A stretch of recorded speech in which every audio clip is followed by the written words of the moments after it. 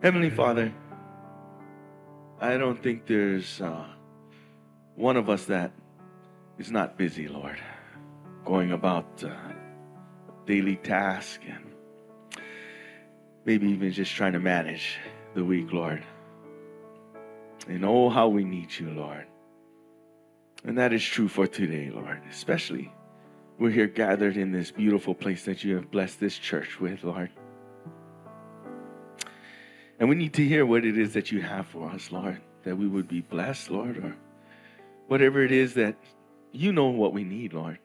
And so I pray that we won't miss that this morning, Lord.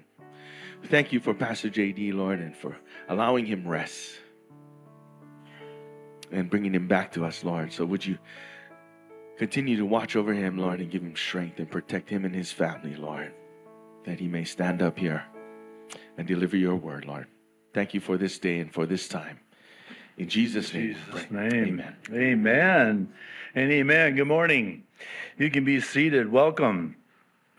I want to welcome those of you that are joining us online as well. We're so glad that you are. Before we get started, I just wanted to thank everyone for your grace to me and your patience with me during my extended time off. Also, I would like to apologize for not being clear that I was not planning to be back on Sunday, July 9th, as that was I still haven't corrected the typo, my 21st birthday. It's supposed to say 61st birthday. So I wanted to add last Sunday to my time off, and I'm so glad that I did, as my family, as it turns out, really needed me over the last 4 weeks. That's not to say that they still don't need me. Nice to be needed. But thank you for your grace. Good to be back. Let's get started. Our first service is the prophecy update, as you know. And second service is our verse-by-verse study through the Word of God, currently in First John. I was going to say Peter. Been gone too long. Lord willing, we'll finish chapter 2 today. And what we're going to do is look at how that the closer we get to the rapture in the appearing of Christ, the more strength and power there is to pull us away from Christ. So that'll be live streamed for those of you joining us online at 11:15 a.m. Hawaii time. And for those of you that are joining us by way of YouTube or Facebook, this is a friendly reminder. We want to encourage you to go directly to the website at jdfarag.org. There you will find the uninterrupted and uncensored entirety of today's update. And what I want to talk to you about today for the update is how that people are revved up, I use that word for a reason, concerning the upcoming pre-tribulation rapture high watch time this year in 2023. And this on two fronts. The first of which are those who understandably are super excited about the possibility of it actually happening this year at the appointed time, with which some disagree. And secondly, conversely, on the other side of this rapture table are those who, sadly, are ridiculing of and condescending towards anyone who dares to get excited, quickly labeling them as date setters. Wait a minute. I'm just looking for the Lord's return. I'm excited about the Lord's return. I'm longing for the Lord's return. I want the Lord to return like yesterday. And isn't it sad that we live in a day where a pastor dare not say anything like that which I just said?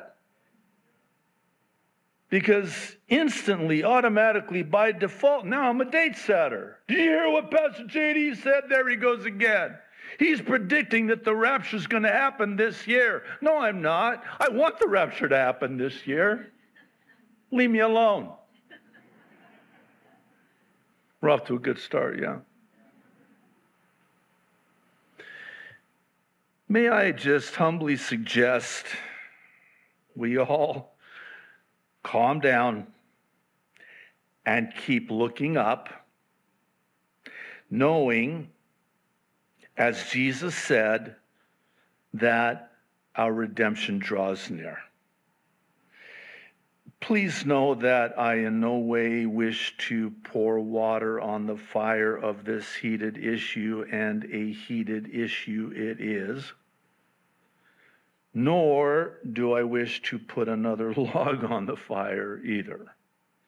Rather, I only wish to make an appeal for calmer minds to prevail, and do so by getting back to basics, back to the Bible, and what the Bible tells us in this regard. And by the way, it's not necessarily what one might think.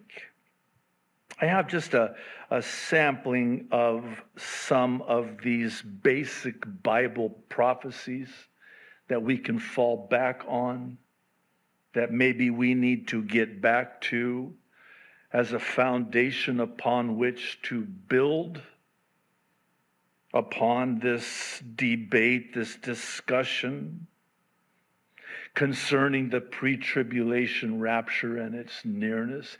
And I'll take it further and say the potential for it actually happening this year. The first one is that Jesus himself exhorts us to keep looking up for his soon return. This is the well-known verse in Luke 21:28. Jesus speaking says, "Now, when these things begin to happen, look up and lift up your heads." And here's why: because your redemption draws near. Notice that you're going to see things begin to come to pass. And these will be markers, signposts, if you prefer, that we can look to as signs that we're to look up. And we're to look up because he's coming. And our redemption draws near. Before I go to the second one, don't let anyone, how do I say this? Talk down to you or or make you feel badly for looking up for the soon return of Jesus Christ and the rapture of the church. Don't let them intimidate you. Don't let them talk down to you. You're standing on the right side of this. You're standing on solid ground and sound doctrine. This is what Jesus said to do. Just tell them, I'm doing what Jesus said. What are you looking at? Oh, I'm looking up. Why are you doing that? Jesus said to look up. That's why I'm looking up. So the next time you're at a crosswalk, have you ever done this? You know where we're going with this, right? Just one person starts looking up. Everybody's like, what are you looking at? Jesus said to look up because he's coming, so I'm just looking up because he's coming. Number two, a crown awaits those who are longing, aching, yearning, watching, waiting for the rapture. Listen to the Apostle Paul. These are the final words that he penned to Timothy in his second letter, recorded chapter 4, verses 7 and 8. He knows that his days are numbered, and they are. And he says to Timothy, I have fought the good fight. I have finished the race, past tense. I have kept the faith, past tense. Now, there is in store for me the crown of righteousness, which the Lord, the righteous judge, will award to me on that day. And then he says this, and not only to me, but also to all who have longed for his, and I want you to pay particular attention to this word, it's going to come up again, appearing. Not coming, appearing. That's the rapture. You know what Paul's saying here? He's saying, hey, I got a crown. Oh, I can't wait. But this crown of righteousness that awaits me on that day, it awaits you too, those of you who long for the rapture to happen. So again, may I just say to you, don't let anyone talk down to you because you're excited about the rapture, longing for the rapture, wanting the rapture to happen. Again, you're on solid ground. This is sound doctrine. This is biblical. This is what we're encouraged to do. And it's not just because we want that crown. I mean, let's be honest with ourselves. We want the Lord. It's not that we want what the Lord's going to give us, the gift, the crown. We want the giver. We long for the giver. We long for the Savior in his appearing. Number 3. We've talked about this. Scoffers of those of us who long for the rapture, it's going to continue to get worse. It will continue, I'll use the word revving up again. It's going to continue to increase. And this is what Peter says in his second epistle, chapter 3, verses 3 and 4. First of all, you must understand that in the last days, scoffers will come. And what do scoffers do? Scoff. Scoffers will come scoffing and following their own evil desires, which is very telling in and of itself. And here's what they're going to say to you. They will say, ridiculing, scoffing, mocking you. Where is this coming, he promised? Ever since our fathers died, everything goes on as it has since the beginning of creation. Oh, really? So let me see if I got this straight. Don't you just love it when the pastor has an argument with himself behind the pulpit? Well, just bear with me and indulge me. Let me see if I got this straight. So you're telling me that just because it hasn't happened, it's not going to happen? Oh, yeah, that makes sense. And not only are you telling me that just because it hasn't happened and it's not going to happen because it hasn't happened, you're mocking me and ridiculing me and belittling me because I still believe that it's going to happen. How about that? Maybe I shouldn't have taken so much time off. I don't know. In other words, the closer we get, the more scoffers are going to scoff. So they're going to say this to you and worse, and they do. I mean, I tell you, some of the vile vitriol posted on social media today, I I've shared this with you. The only way I've been able to, in any way, maintain a level of calm is to realize and remember and that's on them. They posted that. So they're going to answer for that. I think we would do well to examine our own lives and our own social media posts, and because that's on us. What we post, what we say, every word. But the scoffers are increasing, and it's actually more evidence, like we need more evidence, forensic evidence, making the case that the rapture is at any time by virtue of the fact that these scoffers are increasing as we near the end. Number 4.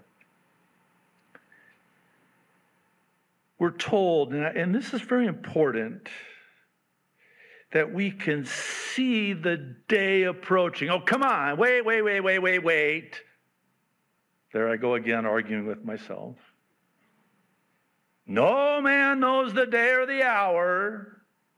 Be careful with that. Be careful with that. I think that has sadly, regrettably, unfortunately, been abused and misused.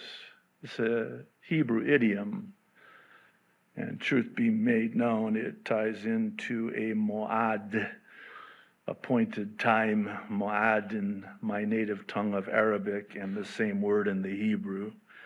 The time appointed, the appointed time that points to that time. Hebrews chapter 10, verses 24 through 25, we have referred to this for what I think would be deemed obvious reasons in light of the events of the last 3 years.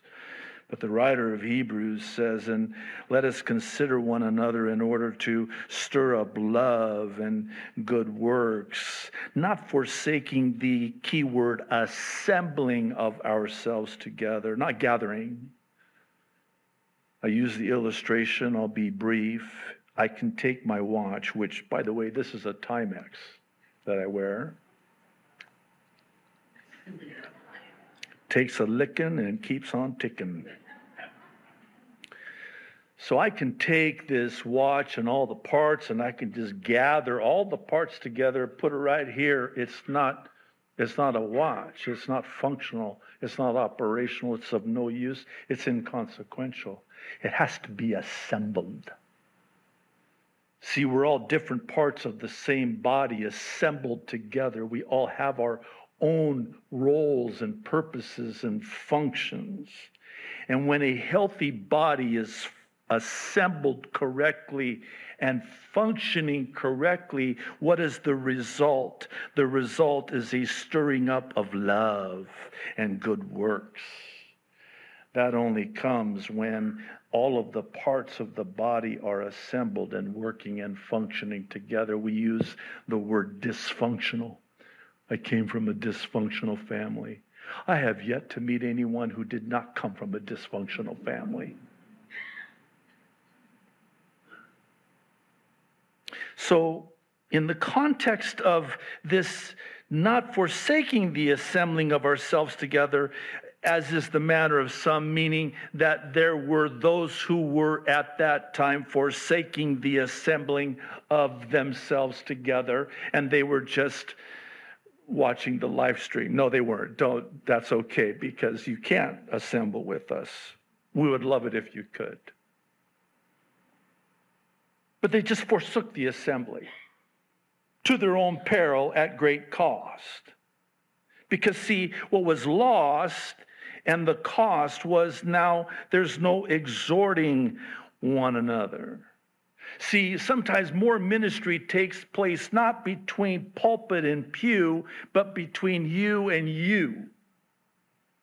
where God has a word fitly spoken for you that he wants to speak to you through that brother or sister in Christ that is assembled together with you in the assembling of the saints, within the functioning of a church body. The church is not an organization, it is an organism, a living organism.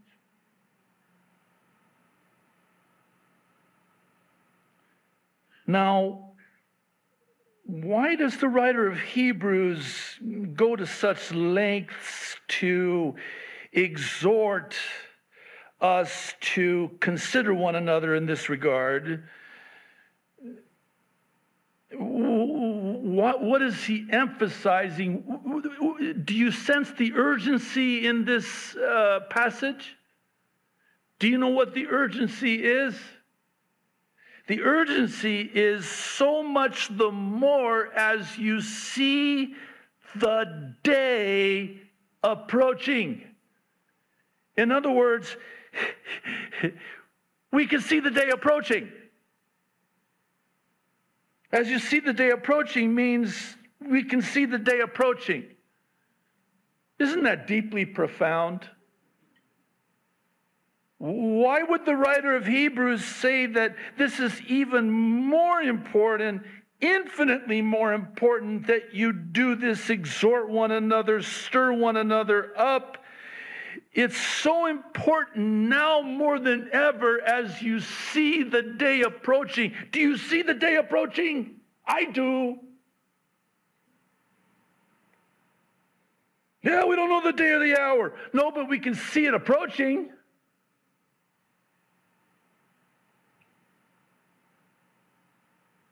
Number 5, I'm not angry. Jesus likens his return to the beginning of birth pains. This is, of course, well known.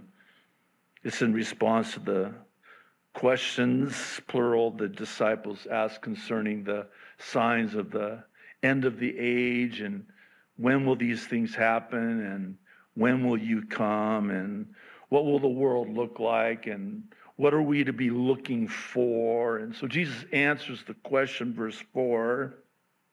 First thing, to be looking out for, watching out for. You ready for it? Wait for it. That no one deceives you. Oh.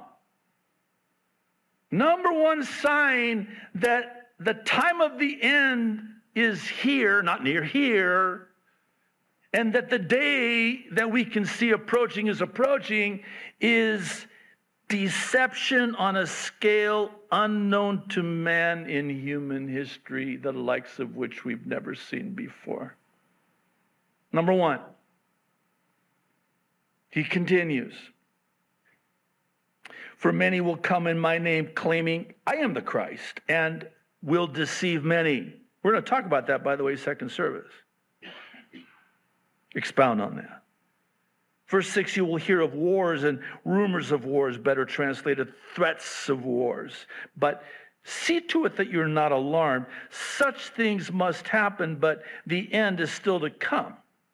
Nation will rise against nation and kingdom against kingdom. There will be famines and earthquakes in various places. And then in verse 8, he likens all of the above to the beginning, keyword, of birth pains. What do we know to be true about birth pains? They come in greater frequency and intensity. So Jesus is likening his return to a baby being born. I learned so much, more than any husband should know, about the birthing process over the years. But you know, when the birthing mother is dilated to 10. Is that TMI? The babies are coming. Now think this through with me. Jesus, and you'll forgive the silliness with which I illustrate this, but could you imagine once the birth pains begin, you can't push the pause button. Could you imagine the doctor coming into the birthing room going, I've got a very important appointment and staff meeting I got to attend to. I know the birth pains have started. We just need to hold off until I can get. You can go, but that baby coming. Because once they start and increase in frequency and intensity, there's no stopping it. That baby is coming. And that's what Jesus is saying. Once it starts, there's no stopping it. There's no pausing it. It's going to be more frequent, more intense. All of these things that I'm listing here, they will be like those birth pains. But when it reaches 10, I think we're 9.999999999. The baby's coming. Number 6. God doesn't want to scare us. God wants to prepare us. This is one of the main reasons that you'd be hard-pressed to find a pastor teach on Bible prophecy. Well, I don't want to scare the people. Oh, well, first of all, you're wrong on 2 levels. Number 1, Bible prophecy may scare them out of hell into heaven. I'd rather scare you into heaven than flatter you into hell. I'm sorry for saying it like this. You'll forgive me. You have to forgive me. But maybe someone needs to have the hell scared out of them. Scared the hell out of me. Good. Are you saved? But that's not the purpose of Bible prophecy chiefly. What is the purpose of Bible prophecy chiefly? It's not to scare us, it's to prepare us.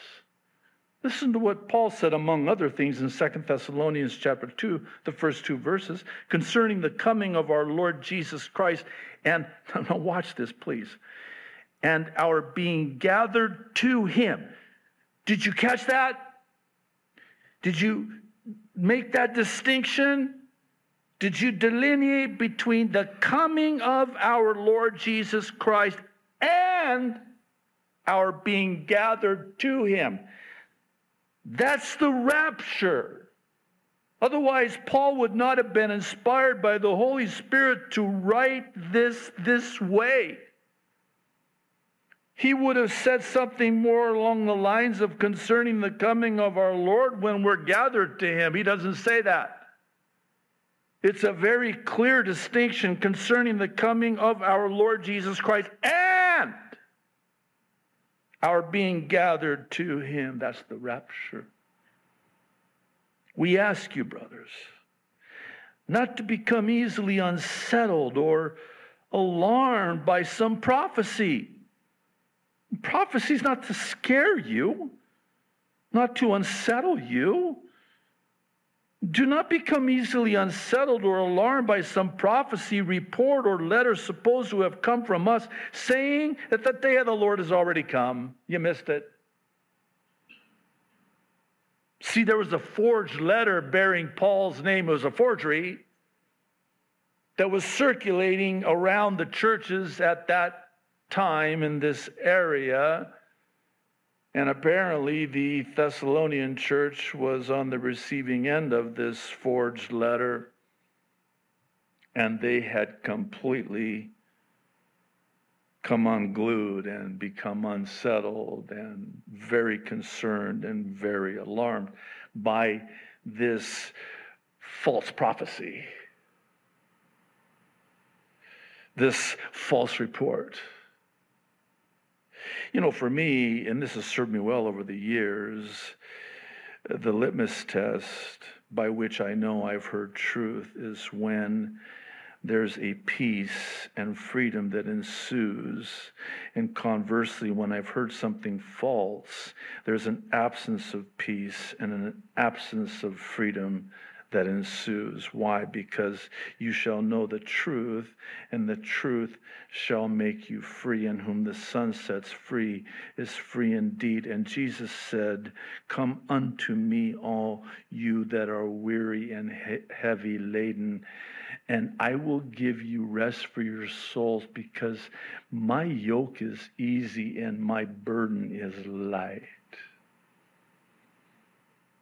I know it's the Lord when it's because James says the wisdom from above is peaceable.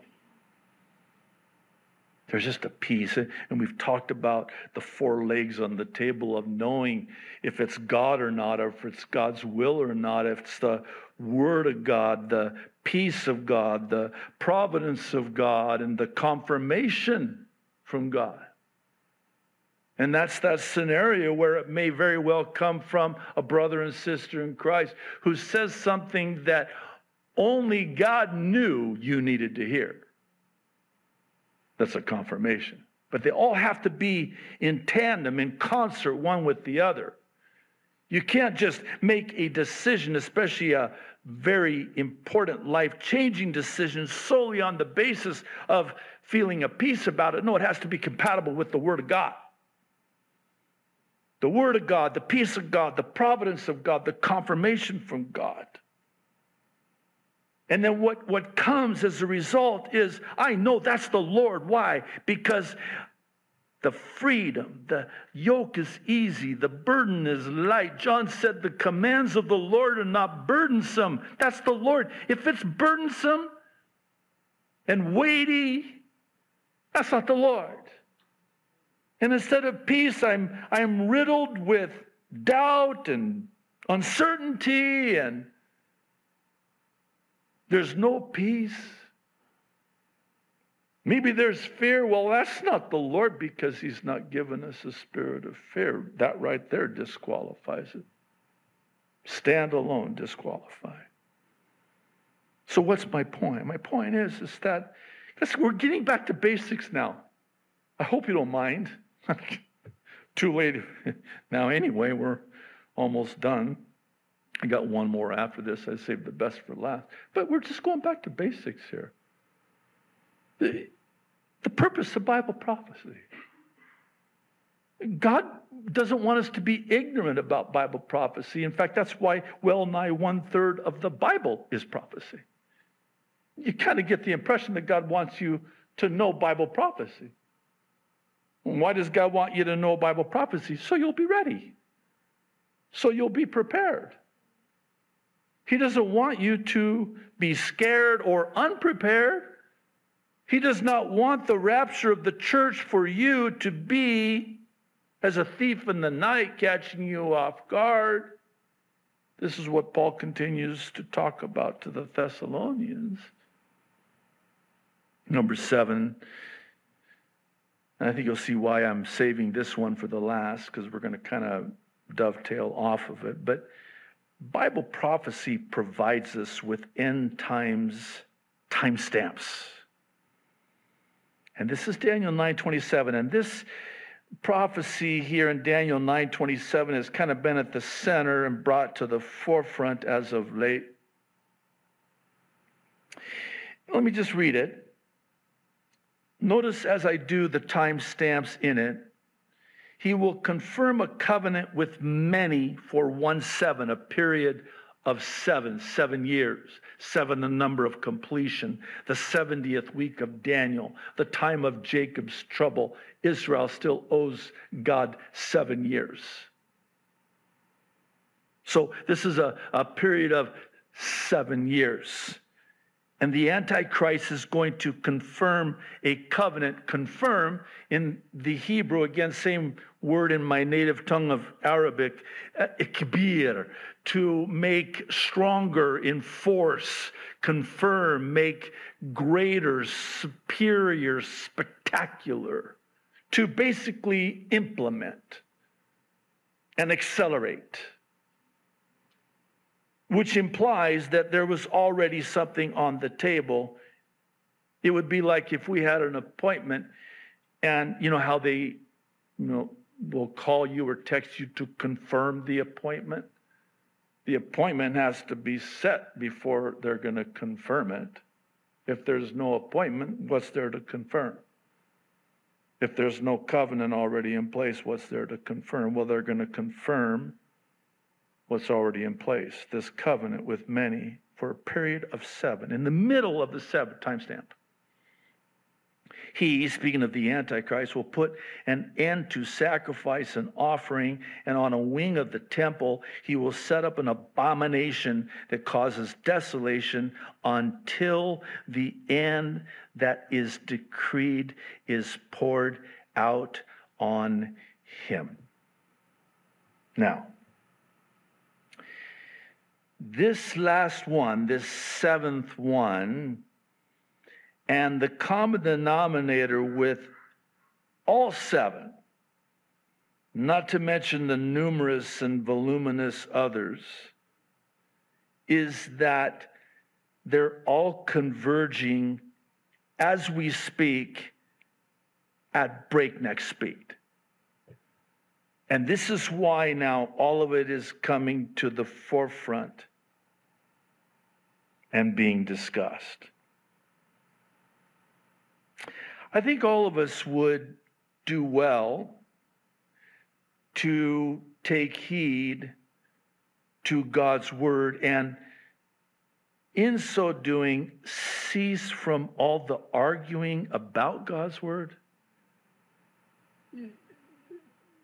Do you realize that the world, the non-Christian, watches those YouTube channels that are bickering back and forth, arguing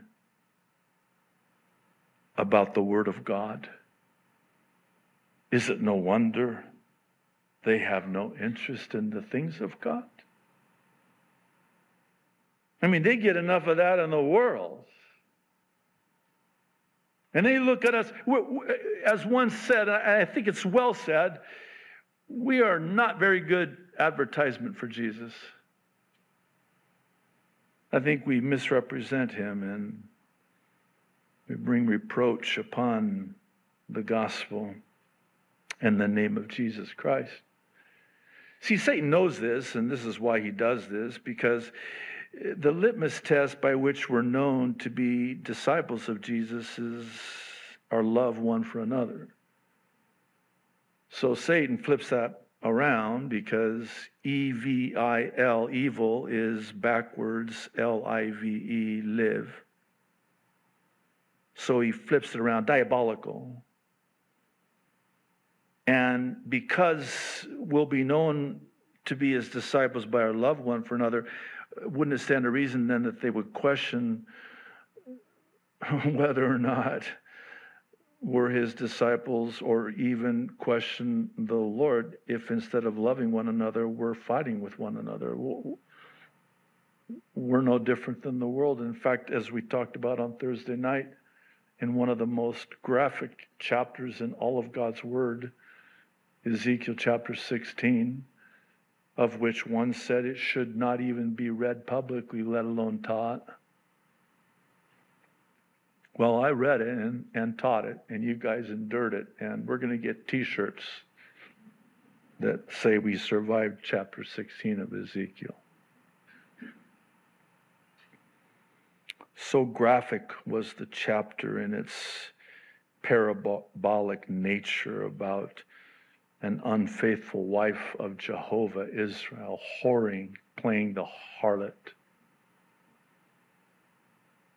And woven into that ugly chapter, and it's an ugly chapter, and it's there in God's Word, not to show us how bad Israel was, but to show us how good God still is in spite of how bad we are. Because at the end, God says, I still want you back, and I want to clean you up like I did when I first found you, when you were left to die. Your umbilical cord not even cut. You weren't washed, you were just abandoned. And I found you, and I cleaned you, and I adorned you, and I married you, and I made you my own. You became mine, mighty fine. And then you broke covenant. You broke the marriage vows and committed adultery. But God still took them back after all they did. And you know how bad it was? It was worse than you can imagine. You know it's bad when in Ezekiel chapter 16, God inspires Ezekiel to write that you made the Philistines and Sodom blush. That's bad. Hey, what you did was worse than what the women did in Sodom and Gomorrah. I mean, but I still want you back. I still want you back. Here's my point. I wonder, are we worse than the world when it comes to this?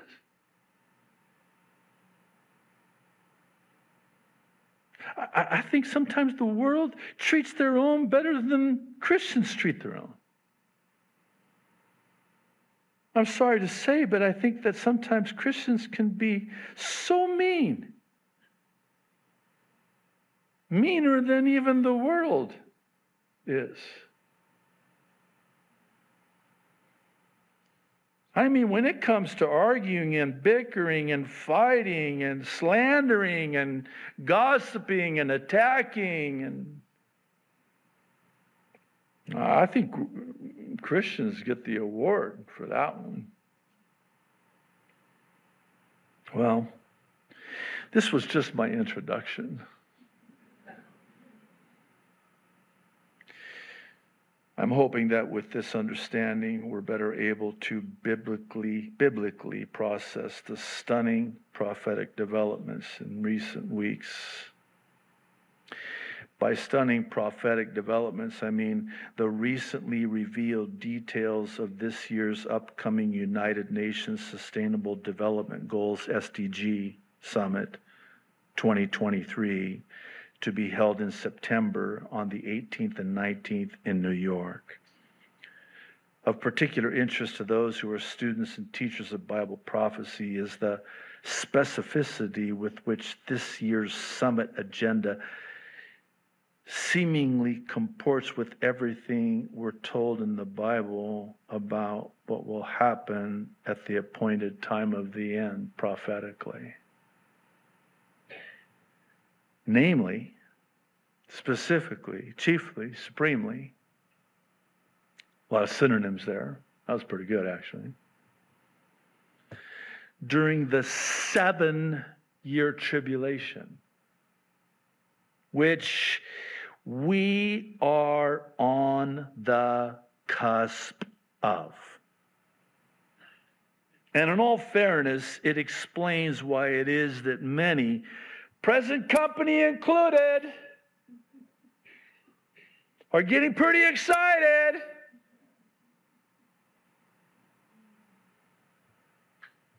Are you kidding me?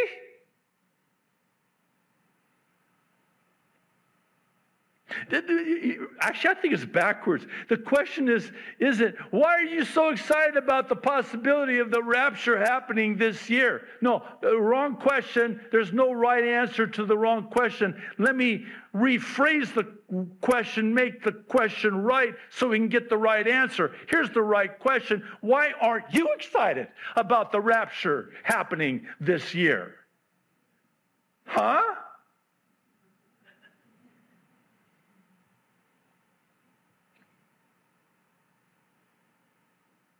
Oh, we got plenty of time. We got another 50 years. That's a whole nother argument. So someone like me has the spiritual spine to stand behind this pulpit, which is my privilege to do every week, except when I'm not here. and have the spiritual spine to say, no, we don't have 50 years. We don't have 30 years. We don't have 20 years. We probably don't have 10 years. We don't have really any more time, and here's why, from Scripture. And I'm pretty excited about it. And so my question to you is, why aren't you excited? Oh, maybe it's because you still think we've got 50 years and you're all about what kind of a world we're going to leave to the next generation. The next generation? No, this is the chosen generation. This is the last generation. This is it, folks. That's all, folks. Is that how it went? That was pretty bad. Sorry. The end. That's all, folks.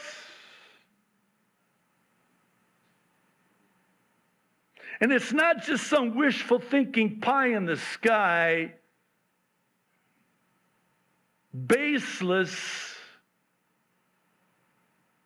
claim. No, it is based on sound doctrine from the infallible Word of God. Because again, remember, God wants us to know, and God told us that we will see the day approaching. So, I see the day approaching. You don't? Why don't you? Because you're not looking for it. Why aren't you looking for it? Why aren't you looking up? Because you don't think He's coming yet. You think you got more time. That's the only explanation I can come up with.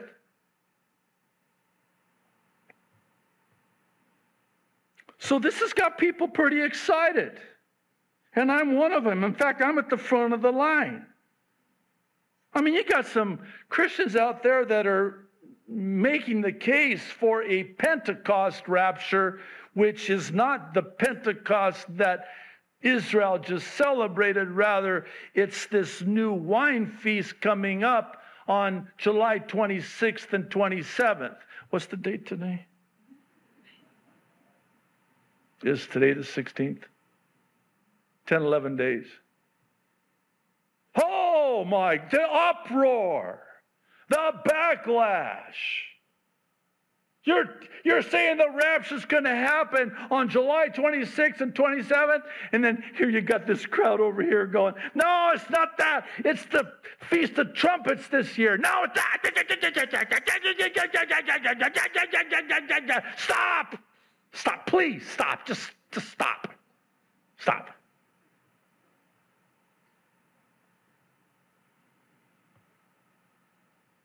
Don't stop the excitement. Stop the bickering. Again, I know I'm referencing second service, but there's a very interesting verse, 1 John chapter 2, verse 28. Wait, spoiler alert. You know when Peter, and this is misunderstood, Peter says, so that in His appearing you will be confident and not ashamed. I wonder about that. That gives me pause.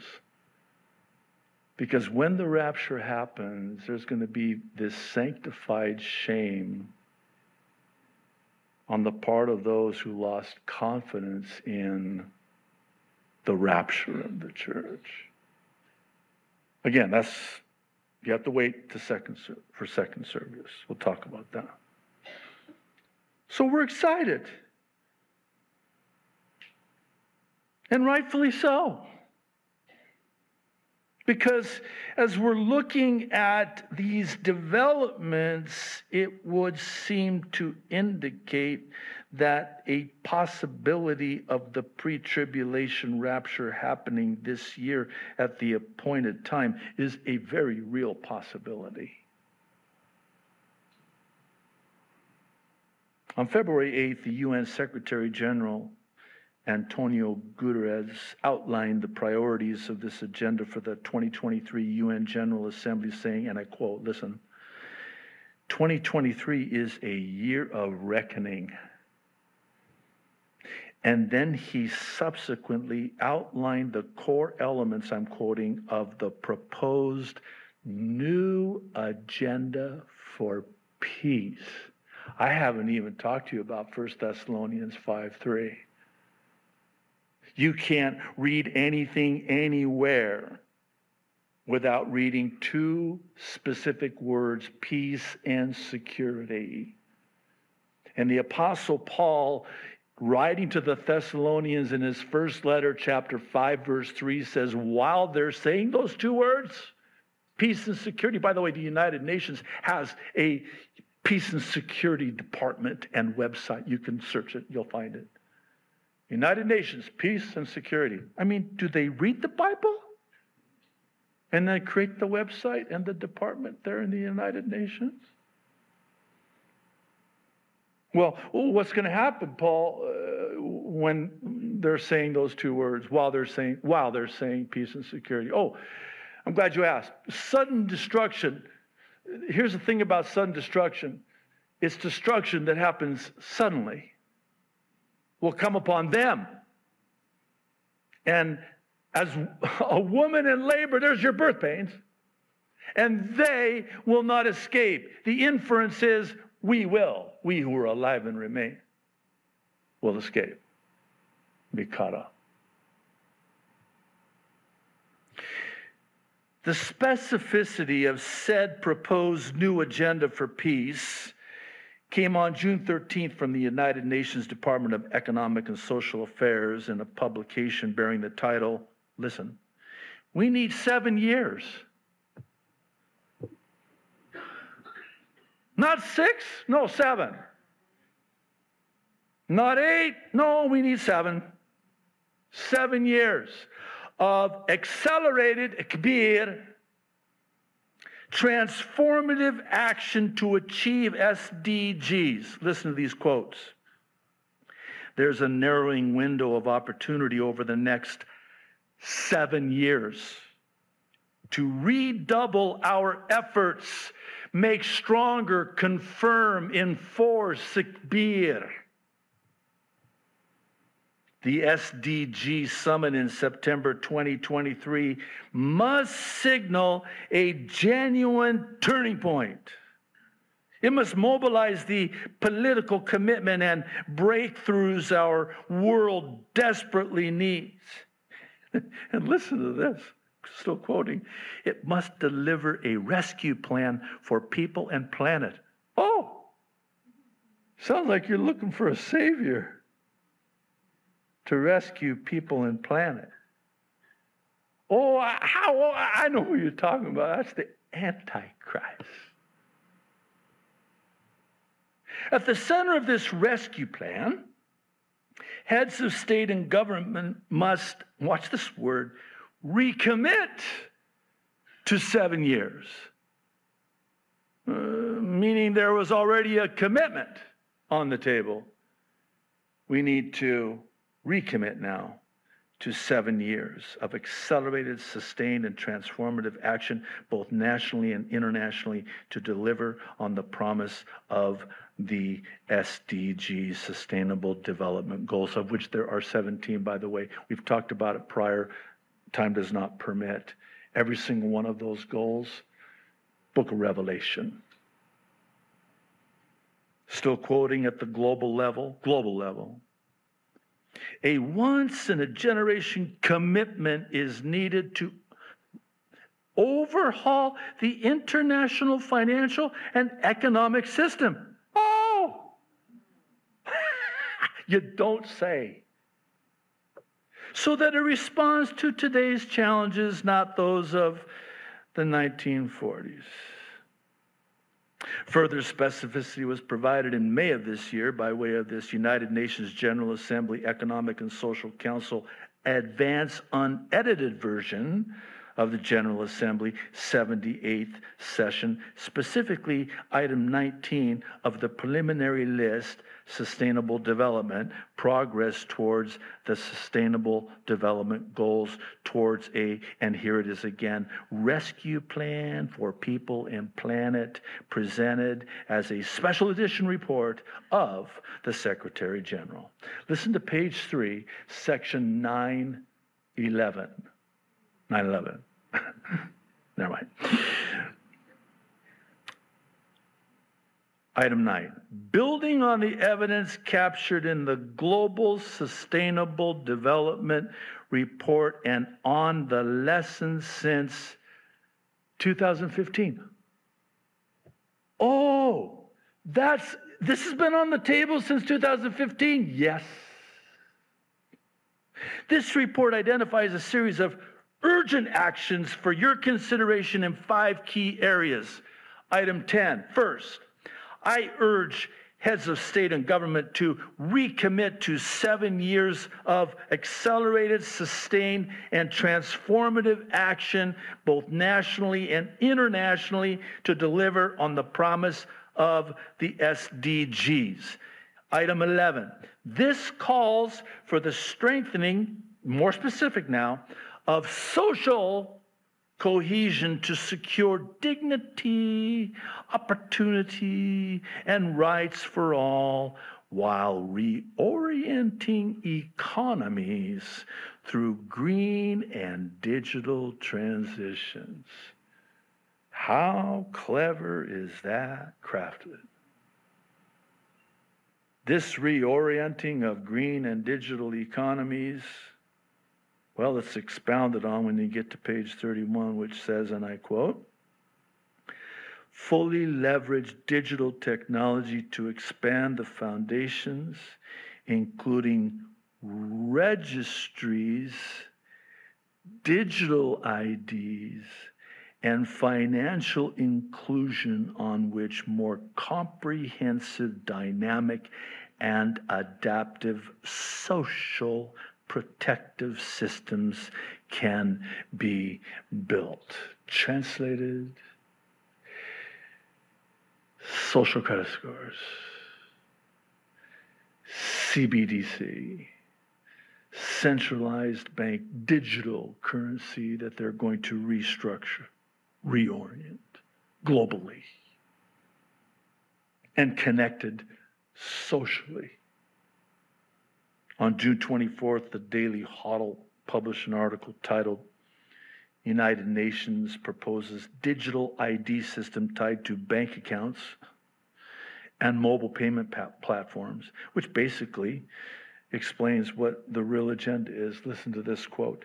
The United Nations is proposing a universal digital ID system that would directly connect to people's bank accounts and payment apps.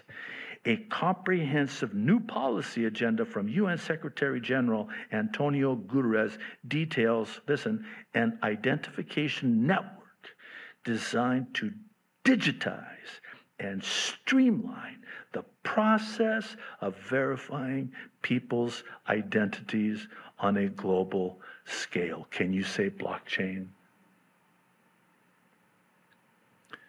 Still quoting, digital IDs linked with bank or mobile money accounts can improve the delivery of, here it is again, social protection coverage, and to serve to better reach eligible beneficiaries.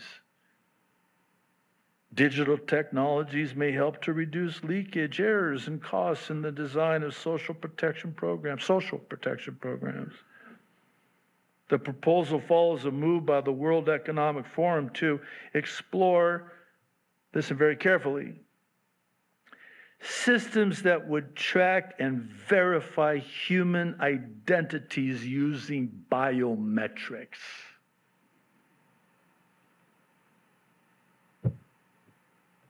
It seems that the aforementioned UN General Secretary isn't the only one who sees 2023 as a year of reckoning. So too does what's known as BRICS also see 2023 as a year of reckoning, according to this foreign policy post on June 22nd.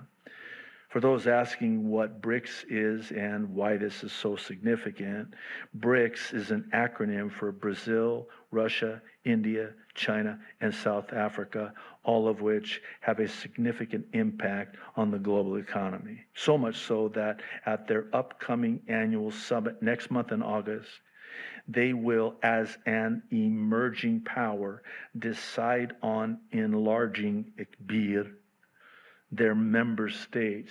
Why? Because 20 countries are now seeking membership in the group. The problem is they will only add 5 more to the existing 5. If my maths, that's the proper way I was told, is correct.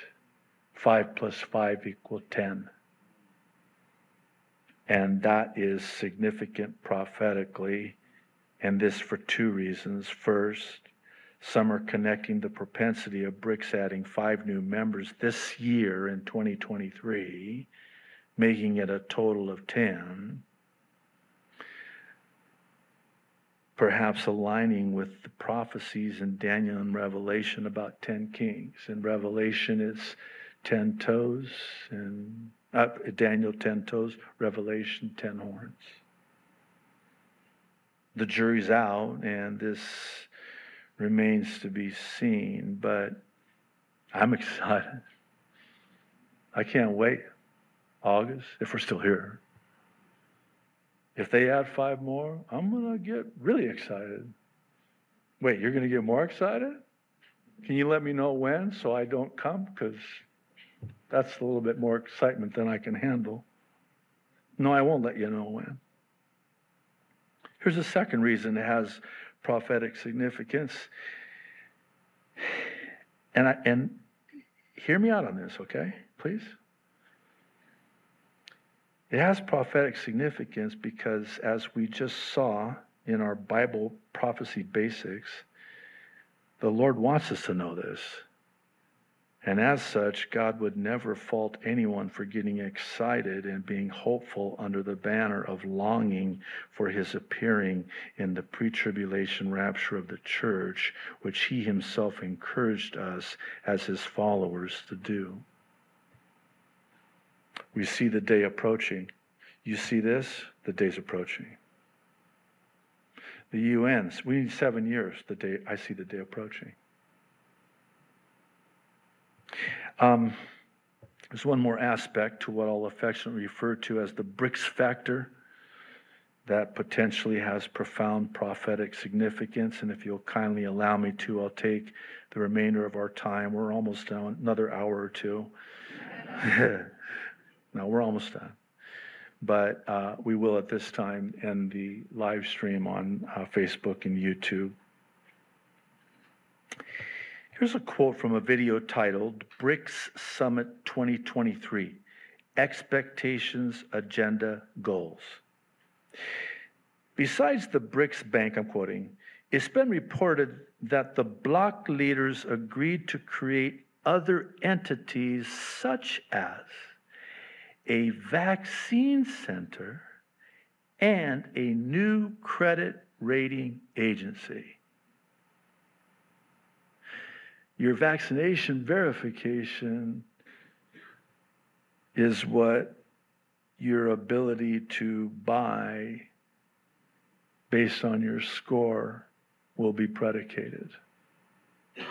In just that one sentence, you have Revelation chapter 13, along with other prophecies.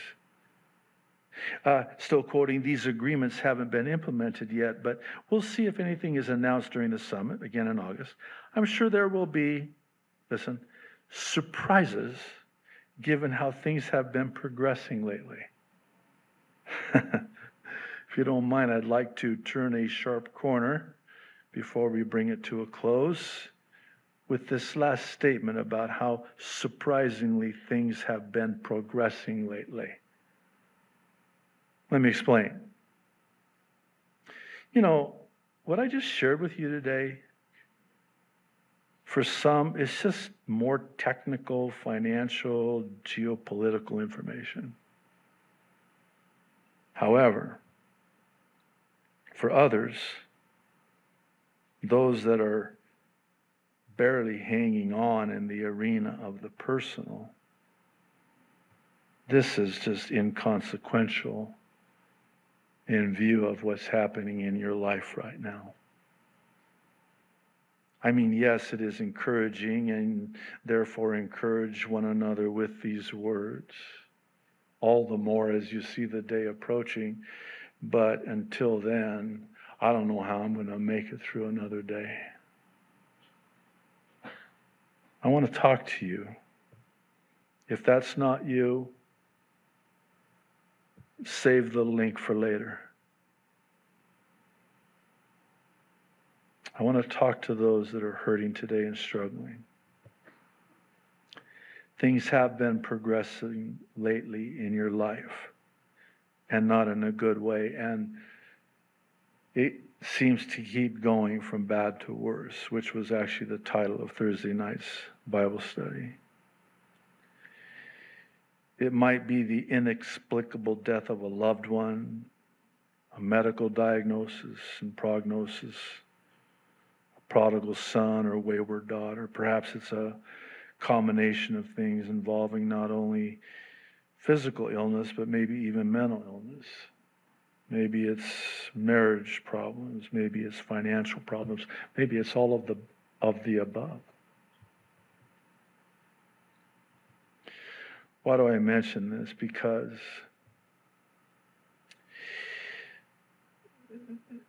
the recent surprising progression of these things, quote unquote, as of late, means that the hour is late. In other words, the closer we get to the fire of God's judgment in the 7-year tribulation, the more we feel the heat of the fiery trials in our lives pre-tribulation. One of the things I'm learning in my own life is that God's furnace of affliction is multi-purpose, in the sense that it burns off the ropes that bind us as God then delivers us. Isaiah 48:10 says, "Behold, I have refined you, but not as silver. I have tested you in the furnace of affliction." Psalm 34:19, David, "Many are the afflictions of the righteous, but the Lord delivers him out of them all." In Acts chapter 14, verses 21, 22, there's an interesting account. They were preaching the gospel, winning a lot of people to Christ. Verse 21, they preached the good news in that city and won a large number of disciples. Then they returned to Lystra, Iconium, and Antioch, strengthening the disciples and encouraging them to remain true to the faith. And listen to what they said. "We must go through many hardships to enter the kingdom of God." See, I don't want to hear that.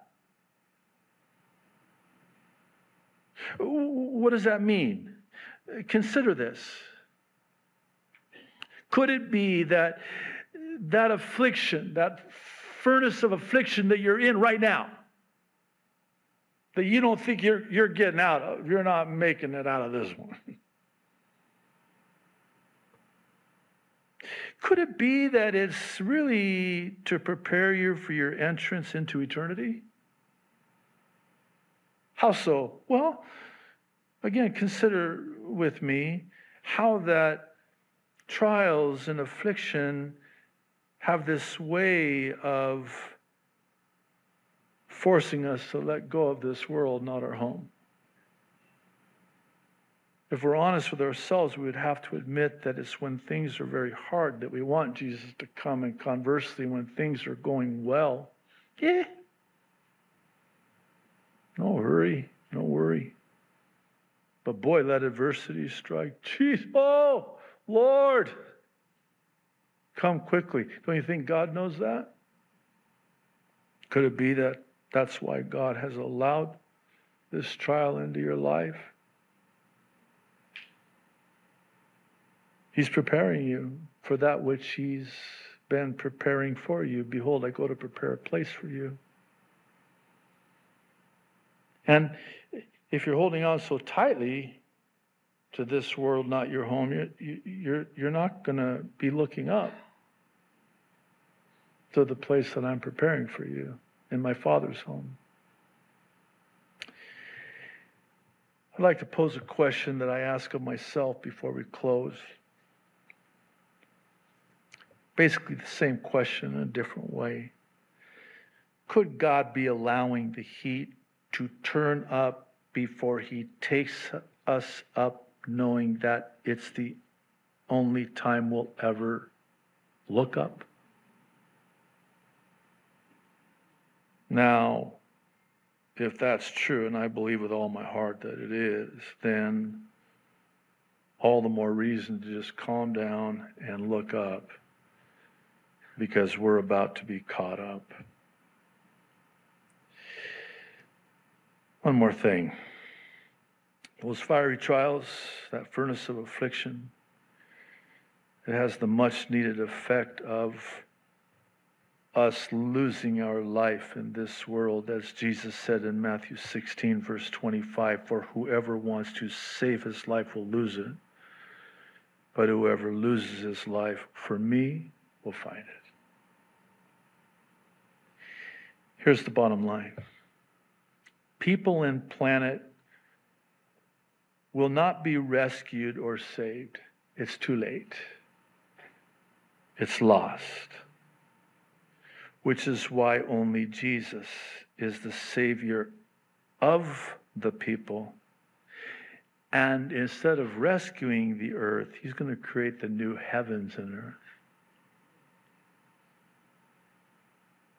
And it could happen this year. And don't let anyone, I'll say it one last time, grieve the excitement of the Holy Spirit in you for the return of Jesus Christ. Because he's coming. And he's coming very soon, at an hour we expect not. I want to end with the gospel because it's never been more important. This is not life and death. This is eternal life and eternity in hell at stake. This is why we do the ABCs of salvation. Again, just a simple childlike explanation. I don't want to rush through it. And we will have a but God testimony, very powerful one, by the way, today. But just very simply, the A is for admit or acknowledge that you're a sinner, because unless and until you do, why would you be interested in the Savior if you don't acknowledge that you're a sinner? No need. Romans 3:10 says there is no one righteous, not even one. And Romans 3:23 tells us why. It's because all have sinned and fall short of the glory of God. Romans 6:23 is really the sentencing phase, if I could borrow that metaphor, because there's a penalty now. The wages of sin is death. It's the death penalty. But here's the good news. The gift of God is eternal life in Christ Jesus our Lord. How so? Because he paid the penalty in your stead. He died in your place. His blood shed in your stead. The B is for believe, very central. Believe in your heart that Jesus Christ is Lord. Romans 10:9 and 10 says, if you believe in your heart that God raised Jesus from the dead, you will be saved. For God so loved the world that he gave his only begotten Son, that whosoever would believe would not perish, but have everlasting life. And the C, lastly, is for call upon the name of the Lord, or confess, as Romans 10:13 says, all who call upon the name of the Lord will be saved. Childlike simple, not childish. Childlike simple. The gospel's so simple, please don't complicate the gospel. It's very simple. If you've never called upon him, believed in him, I implore you today. Today is the day of salvation. Everything I shared today, only a sampling of all the things that are happening in terms of Bible prophecy. The day is at hand. We see the day approaching. I know I've gone longer than usual. I know I never do that, but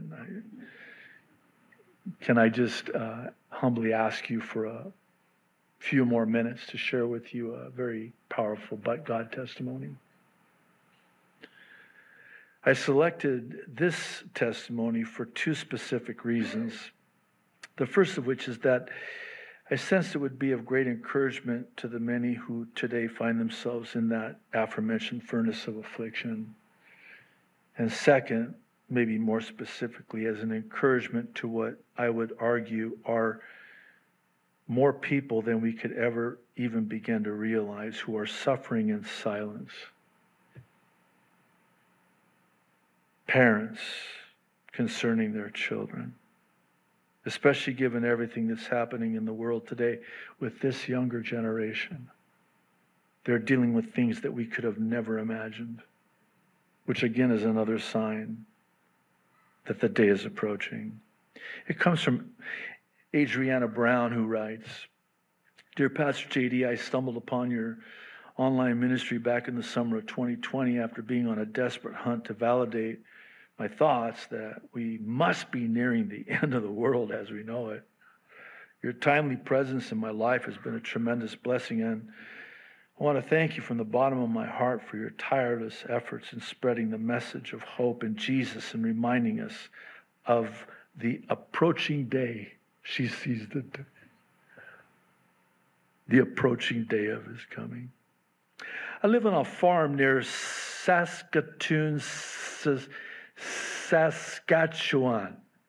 Say that fast 5 times quickly. She said that. I can't even say it once. This is in Canada. "While I hold deep affection for my pastors and their commitment to preach the word every Sunday, the subject of end times is typically avoided, leaving me longing for a spiritual leader who shares my passion. That's when I found you, and for the past 3 years, you have become my pastor. It is my honor to be. Your heartfelt commitment to reaching the lost is evident in your words, and I eagerly look forward to your Sunday morning messages every week.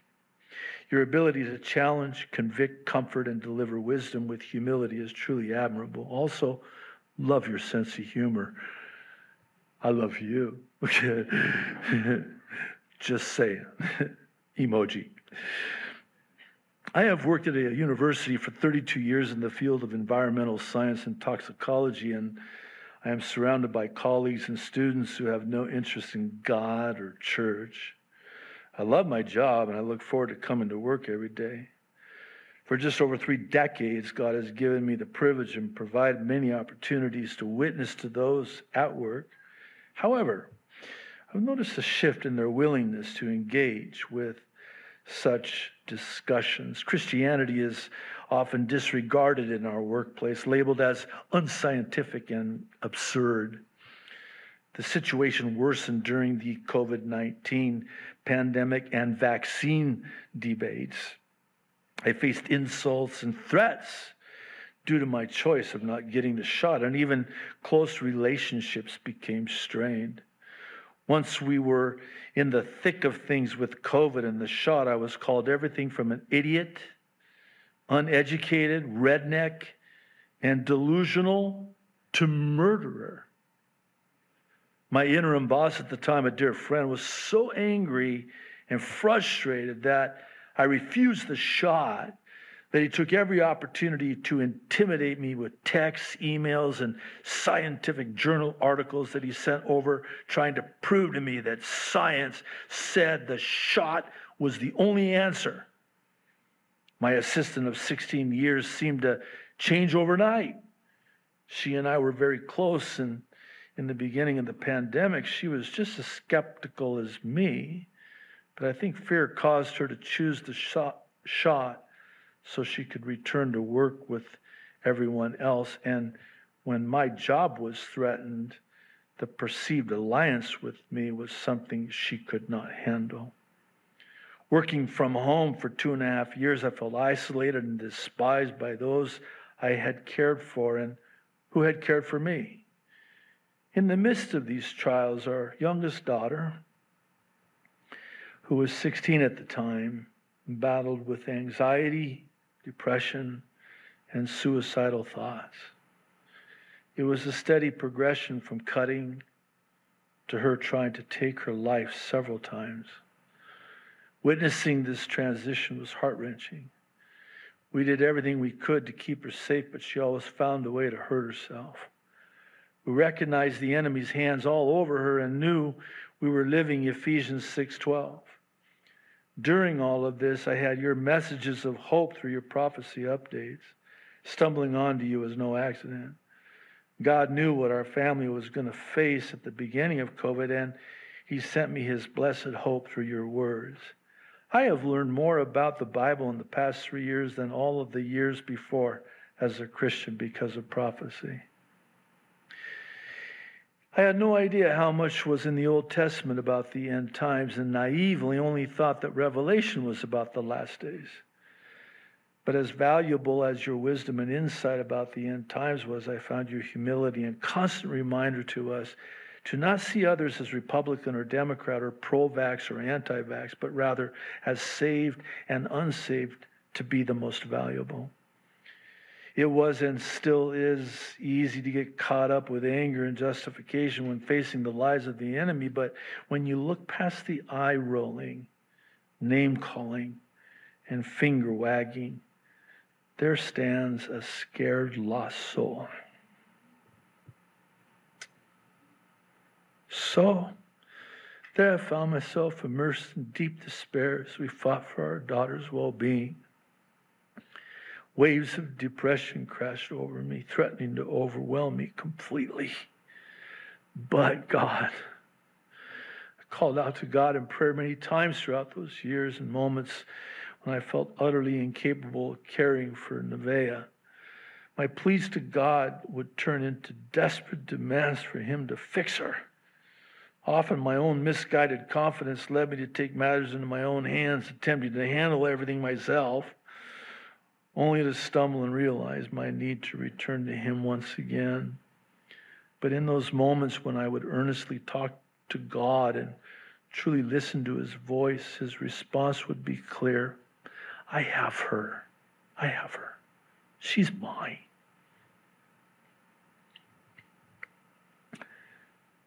Although I couldn't comprehend why he seemed to be taking so long to bring about a change in my circumstances, I realized that my understanding was limited. So were my solutions. God orchestrated the perfect alignment of events, from guiding us to the right doctors to ensuring the timely availability of a hospital bed and a mental health facility. It was in this setting that the power of prayer became evident. Nevaeh, at her lowest point, experienced a miraculous turnaround. Prompted by the Holy Spirit, Scott and I entered her hospital room while she went to have her lunch. There we fervently prayed, pouring out our hearts to God. We claimed authority as Nevaeh's parents and thanked God for giving us this authority. We asked the Holy Spirit to fill the room with his love, peace, and guidance. We proclaimed that Nevaeh is a child of God, made in his perfect image. Because she's a daughter of the King. No weapon forged against her is going to prevail. We thank Jesus for his sacrifice on the cross so Nevaeh could walk in victory. We ask for heavenly protection to envelop her always, and ask that Nevaeh would see her self-worth through the eyes of the God who created her and loves her. We prayed that this darkness in her life was finished, and any new threats would be crushed in the name of Jesus. Well, Nevaeh returned after lunch, and it was in that moment that we witnessed the incredible transformation of our daughter. She returned to her room with a big smile on her face and hopped onto her bed. She told us that she was so sorry for her behavior the day before and that she didn't mean the words that she spoke to us. She explained that the words that came out of her mouth weren't hers, that when she said them, her mind was screaming, "That's not how I feel. That's not what I think. That isn't me."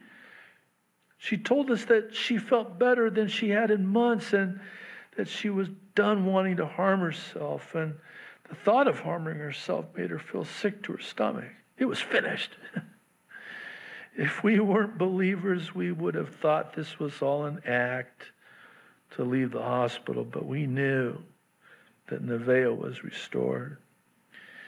We had spent the past years watching our daughter slowly disappear until she was unrecognizable. But God, in His perfect time, He healed her. In the early months of 2022, the university lifted their COVID vaccine mandate, and I was allowed to return to work. Can you imagine? They've had a pretty rough 3 years. I remember the feeling of terror at the thought of walking back into the building to face the scoffers and haters that thought I had lost my mind. My boss continued to send the hate mail. My assistant had stopped speaking to me, and the other faculty, students, and staff shared the same sentiment that I had gone off the deep end with my crazy religious beliefs. How could I return? One morning, I was particularly distraught with the thoughts of facing my work world in person. I cried out to God, begging Him, "Please, God, find me another job." Pleading with Him to protect me from having to go back to the den of vipers. Amid my sobs, God's still, quiet voice said, "I want you to go back. You're the only Christian." Talk about a sobering moment. Guess I'm going back. I won't lie and tell you that I still didn't have some fear as my first day back approached, but I did feel completely confident that I had a mission. I no sooner walked through the door when I had the first student come welcome me back with a big hug and a lengthy conversation about how much I was missed. This was followed by a steady stream of people sharing that same sentiment, followed by many opportunities since then to talk to some about why I refused the shot. But that's not all. My assistant got another position on campus, and I was able to replace her with an absolute gem. I love it when God does that. My boss went on a sabbatical. I love it when God does that too. This just 2 weeks after my return, and a few months later, a new permanent director was hired who is the most wonderful boss I've ever had. It was evident when I returned how much everyone had missed being together. God continues to provide opportunities at work for me to share my faith, and I know that it's exactly where I need to be. God is so good. This brings us to today. Scott and I were sitting on a patio a couple weeks back thinking about how we wanted to spend our summer vacation. We hadn't traveled since 2019 and know full well that another lockdown will be coming, and if not that, then a digital passport will stop us from future travel very soon. So we started to toss around the idea that this could be our last vacation ever. We better make it special, and where do we want to go? Well, Hawaii, of course. I got to go meet and thank the man who, through God's word, kept me grounded and kept me hopeful. We booked our flights. We'll be coming to Oahu. Can't wait to see you and meet you. We're so excited. Thank you from the bottom of my heart for fighting the good fight and continuing to teach about our blessed hope. I can imagine you have felt many kinds of trials and persecutions over the years, and especially now as we barrel towards the end. I see the enemy's attacks coming stronger and faster every day. When I face them in my life, it prompts me to push harder, knowing I'm doing what the enemy hates. Much love, Adriana. P.S.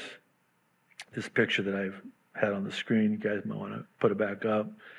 This is our family at Nevaeh's grade 12 graduation in the summer of 2022. She is now in her second year of university. Only God could do that.